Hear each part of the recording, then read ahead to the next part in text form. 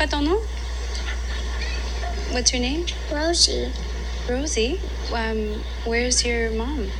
Up there. She's a star. Do you want to sing a song? What do you want to sing? Twinkle, twinkle, little star. Okay. Twinkle, twinkle, little star. How I wonder what you are. You're listening to CJSR 88.5. I'm your correspondent for Moving Radio, Lucas Anders. The film Rosie opens up at the Edmonton International Film Festival this Thursday evening at 6:30. I'm joined by Gail Maurice, writer, producer, and director, as well as Melanie Bray, who plays Frederique. She's also a co-producer who's worked alongside Gail to bring this story to life. They both share a passion for storytelling, Indigenous stories, and narratives with strong female characters. Welcome to the show, Melanie and Gail. Thank you. Thank you. Yeah, so honored to have you to talk about this film, Rosie. It's a story with a lot of heart. And I just wanted to ask you, just from an audience perspective, what the story's about. Gail? So the story is about family, love, acceptance, and the resilience and strength of human beings to survive. So Rosie is 6 years old and played by Karis Hope Hill, who was 6 years old when we shot it. She's now 7. She is orphaned and basically no one wants her. She can't be placed. So they find a reluctant Francophone auntie that she's placed with. And she's introduced into this world that's very colorful and very different from what she's experienced before. It's a bilingual film.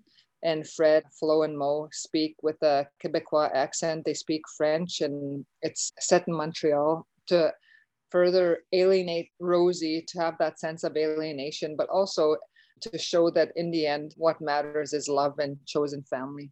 So you mentioned colorful. So that was an intentional choice then with the color palette? Because it is very colorful in the intro we see Frederique painting. Yeah, it was very intentional. I always knew I wanted it to be saturated. I wanted the characters to always wear very bright colors because I wanted to show them as unabashedly themselves. They're not ashamed in any part of who they are. They are just loud, proud, and basically saying to the world, here we are, take it, you know? Yeah, and it's set in the 80s. It's summer, so it's just really just evoking that sort of heat and color. As Gail said, they are the color in their world against this very urban, gritty city. So also the 80s is always a fun color palette. Yeah, there's certainly a lot of fun colors to play with, and it's definitely noticeable in the film. In doing a little bit of research around the film, it evolved from being a short film, is that correct? Yeah, I wrote the short and screened the short at Imaginative in 2018, and then it went to festivals. Then Imaginative and the Harold Greenberg Fund gave me some funding to develop it into a feature film. So I did that. We were supposed to shoot a year prior to when we shot, but then COVID shut everything down. But I was really happy to take that opportunity to actually develop it into the feature so I could explore the 60s scoop more. And Rosie's mother's was taken away as part of the 60s scoop. And I wanted to show the repercussions and the effects of what happens, not only to those that are taken away, but to the generation afterwards. In Rosie's case, you know, where she won't ever know who she is, where she comes from because of, you'll see in the film, it's homage as well to all those children that are taken and stolen from their parents, and they're doing the best that they can and surviving the best that they can. So I was wanting to explore that. Yeah, when we made the short, though, it's interesting. It was always just supposed to be a short. Like, we didn't go into it knowing that any of this would happen, but it's obviously a happy, positive accident that we're here now. And people love the characters. And so even we just screened at TIFF and we had 2 sold out screenings, and everyone's asking what next, because you do fall in love with the characters. Like I said, Rosie the short was supposed to be just a one-off. It became a feature. So maybe, you never know, it might become a series. I don't know. You know, I just love these characters. I just love that they're beautiful human beings. And what matters in the world most is just love and kindness. You do breach a lot of heavy topics, but you come from it from family, love overcomes a lot of the things that remain very challenging in society, right? What I found was really interesting is right off the top, Rosie's in that office and the woman takes away a toy and ultimately defines her gender for her when she kind of throws it away and it's like, no, I don't want to play with this. It's really interesting to see you breach that.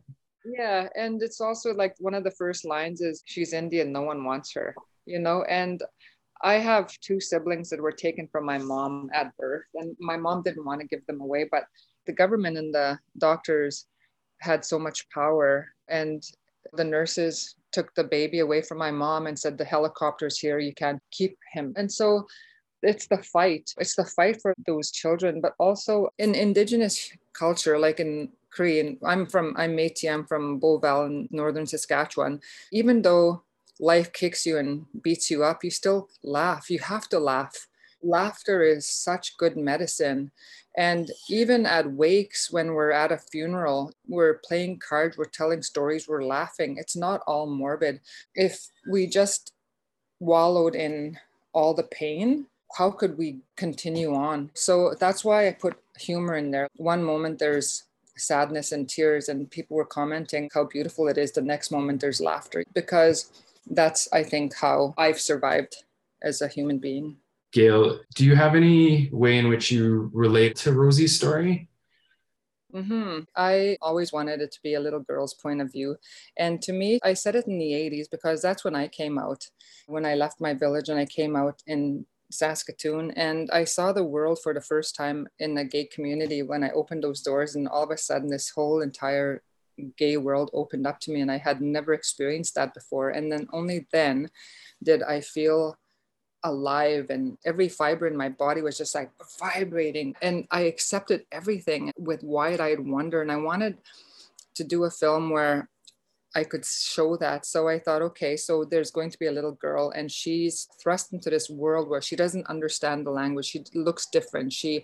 Everything, the signage is different, but she accepts it like with an open heart and an open mind and non-judgment. And one of my favorite characters is Jigger, and he's close to the ground because he's symbolically, he's the most grounded and connected to his culture and language. And he's the one that's going to share knowledge with Rosie. But definitely there's a little bit of me in all the characters. Melanie, would you say the same about Fred or Rosie? Do you feel like you can relate to one of them? Yeah, I mean, mostly it's the character that I play, Frédéric or Fred, that Gail wrote for me.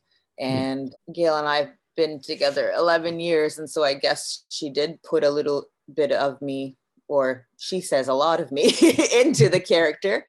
I always used to see her as pretty different from me, but I'm starting to see her as a little bit closer to me the more that we actually have interviews and talk about it, and to hear Gail say like how she saw it and how she sees me. So I'm really grateful and honored that she wrote this part for me. And it's not often that you get to play the same part twice, so I got to do it in the short, and then in the feature to be able to develop it into this like amazing character arc. I'm totally an actor who likes to prepare a lot on paper and do a lot of analysis and geek out that way. And I mean, it's just so rich in terms of figuring out, okay, what is this person's trajectory now that there's like this whole much longer story than I got to explore in the short. So the essence of Fred is who Melanie is. She doesn't realize this, but the kernel of Melanie is actually in Fred, like kick-ass and doesn't take shit, and she's fearless.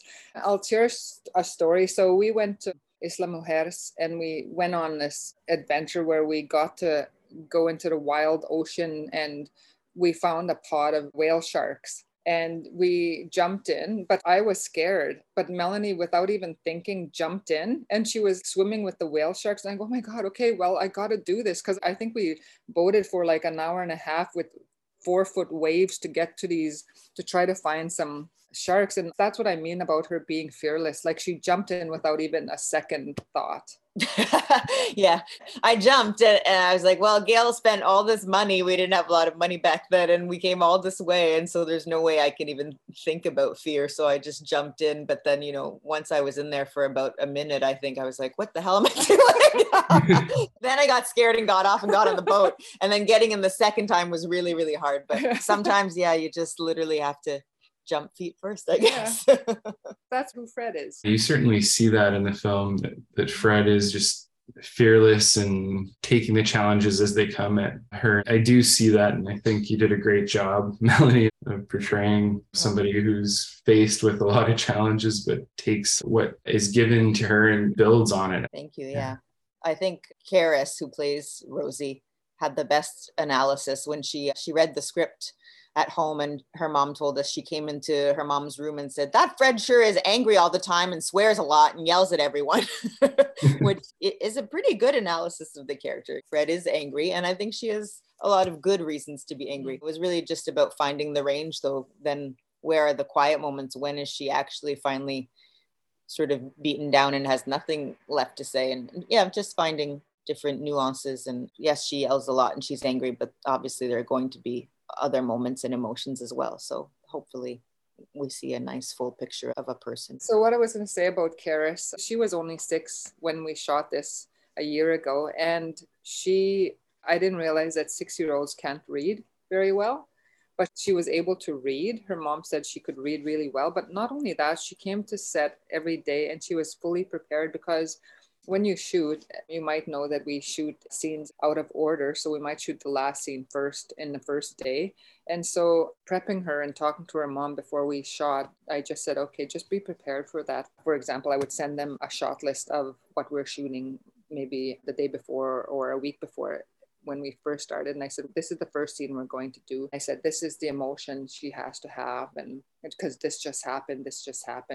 But she came to set every day and she was a little professional. Interesting, because I'm just curious, why is it you think that kids can be our best teacher? Rosie helps them see value in themselves in this story. Yeah, I love that. Yes, and it's exactly right. Rosie is able to show Fred her worth, because Fred really thinks she's worthless, even though she says her art's worth $100. She actually doesn't believe it until Rosie makes her believe it. And I think children have the ability to just see human beings as they are, which is what I love about children too. I remember when we were 6 and 7 years old, we were so insightful. We could see what an adult was feeling, even if they weren't saying it. So I just wanted to show that children don't have the barriers that we put up as adults, where we have masks and we think we have to behave in a certain way and we're so guarded. They're so unguarded and free, unhindered by what they're supposed to think or how they're supposed to behave. They just simply are true to themselves. I think that lends itself to some of the characters. Like you said, they're just unabashedly themselves, which is so interesting. Even Flo and Mo, you see who they are, and Rosie brings a lot of that out in them too. Yeah. Throughout the film. Not once did Karis ever question anything about the characters, which is again just the power of seeing through a child's eyes. I did notice some symbolism around butterflies. Is there any importance for either of you? Yeah. So butterflies for me represent an ancestor that's passed. And to me, for Rosie, it represents her mom. Her mom is always with her. So she has butterflies on her shoes, on her shirt. She had butterfly shirt, I think, at one point, or was that in the short? Well, in the short film, it's interesting because when Rosie's drawn to the busker in the park, to the music, I found a shirt because I did the costumes for the short. She had a butterfly. So yeah, that's the symbolism is carried over from the short film when Gail explained that in Indigenous culture, a butterfly is usually someone visiting you. Yeah, and there's butterflies in her bedroom and on the window and above her bed. So, and as well as the stars. A lot of butterflies and stars. Her mom's always around her and her ancestors. Oh, that's such a cool concept to pull into the film. I really appreciate it. Now I feel like I have to go back and find all the butterflies. Thank you for noticing that. Yeah, it's very apparent in the film, but I obviously missed a few, having that you listed off some of them. Doing a little bit of the research, I noticed you made a point of working with women and focusing on strong characters. So could you tell me a little bit about that? As you were saying that, I realized that a lot of my films, I think all of them, I'm thinking, have women as leads and as the main characters. And Rosie is no different than that. A lot of our crew was over at least 80% women. And the Indigenous Screen Office was so generous funding us. And they also gave us money to have mentees. So we had a lot of Indigenous mentees. So I just always want to show women, and Indigenous women in particular, as very strong. And I mean, I started writing and directing my own work because I'm an actor as well. And I was tired of doing and auditioning for stereotypical roles that didn't embrace everything, every aspect of my being Indigenous. So I just said, I'm going to make films that show every aspect of, or try to show the strength and the positiveness, the resilience, the power of Indigenous women and women in general. So that's what I did. And behind the scenes, definitely on the short film, the majority of the crew, I think, was female or identified as female. I'm not sure of the math on the feature, but for sure, a lot of diversity. As Gail said, we had our Indigenous mentees as well as a lot of women, queer people, BIPOC people. We tried really hard to make sure that our crew was also as diverse as possible and giving people opportunities they might not have had before. There's certainly challenges in society in trying to find those opportunities. So it's fantastic that you're providing some of that, just a way to elevate others and give them an opportunity. Were there any challenges that were presented to you moving from the short to the feature? So we shot as soon as we were able to shoot. When production opened up, we began shooting. We shot in the height of COVID, so cost was pretty high. We didn't account for all the testing we had to do, the masks, all the protocols of making sure everyone stayed safe. So that was one factor. Another factor was the heat. There was like 40 Celsius days, I think, practically every day we shot. Melanie got heat exhaustion and she ended up in emergency, and we lost a day of shooting because of that, because she was so dehydrated and she needed to stay in emergency for a while. The crew, there was only a limited crew because everyone started up in production, everyone was taken. So I guess everyone who had postponed for a year, suddenly we all wanted to shoot a movie at the same time. Just finding crew. And then I'd say the biggest challenges with COVID were just meeting our actors in person. Like, it took forever to actually have callbacks. I did the casting for the main characters, and it was so long before we could actually see each other in person and try to have a chemistry read. And then locations, obviously is very difficult. We needed apartments and different things, and obviously people hesitant to allow you to come into a certain space, which makes sense, but that just posed a challenge for us. We found our main apartments, I think, a week before shooting. We couldn't do a shot list because we had no location and we were like scrambling. So things like that. So I've got one final question for you. If there's one thing you'd like the audience to take home with them, what would it be? For me, it's just trying to be kind to other people, to human beings, and trying to see the world with non-judgment and love. And also that family, like a lot of people don't have the opportunity to have a blood family. So chosen family becomes their family. I think the beauty of chosen family, it's formed by love and respect and kindness and understanding. The big takeaway I want people to have is love, kindness, and acceptance goes a long way. And you, Mel? Yeah, I mean, we were just talking about the last few years. It's been, I think, pretty rough for a lot of people, and the world feels a little bit upside down sometimes. And I just hope that people will come away from the film, which does have some serious issues, but also some pretty laugh out loud moments and a lot of hope in the end. I hope that people just leave feeling sort of hopeful and a little bit more compassionate, and that any of the sort of underlying issues that are subtle but there, that if people are curious about them, that they go do research about the different issues and topics that Gail has put into the film. Like, for example, the woman, Rose Young, that plays Barb, the social worker, she had no idea what the 60 Scoop was. And she was so grateful for the opportunity to be able to go and do research and read up about it. And that's why I write films like this. Also, I wanted to say I made a bilingual film because I speak Michif fluently, Cree Michif, and French and Cree make up my language. And I wanted to be able to talk about that because not a lot of people that I meet in Canada and Canadians, know about Michif, know about the Métis people in Saskatchewan. And so I wanted to share my language with them because according to statistics, there's only just over a little over 1,000 Michif speakers in the world, and I'm one of them because my grandma taught me tagaskihtajan tanihiawian nagwan mihtin bovalostia I ufpigian ufpigahagoyan. Well, thank you so much for taking the time to join us here today.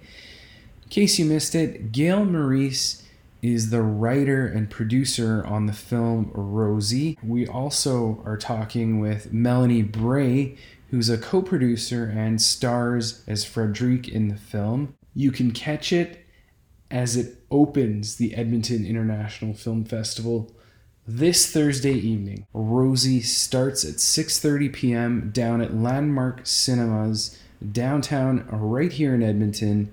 So make sure you make your way down to check out this incredible film. I'm Lucas Anders, your correspondent for Moving Radio on CJSR 88.5, community powered radio. Yay. Thank you.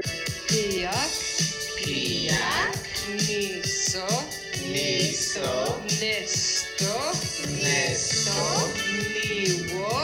niwo, nianan. I love being Cree. Yeah. It's good to be free.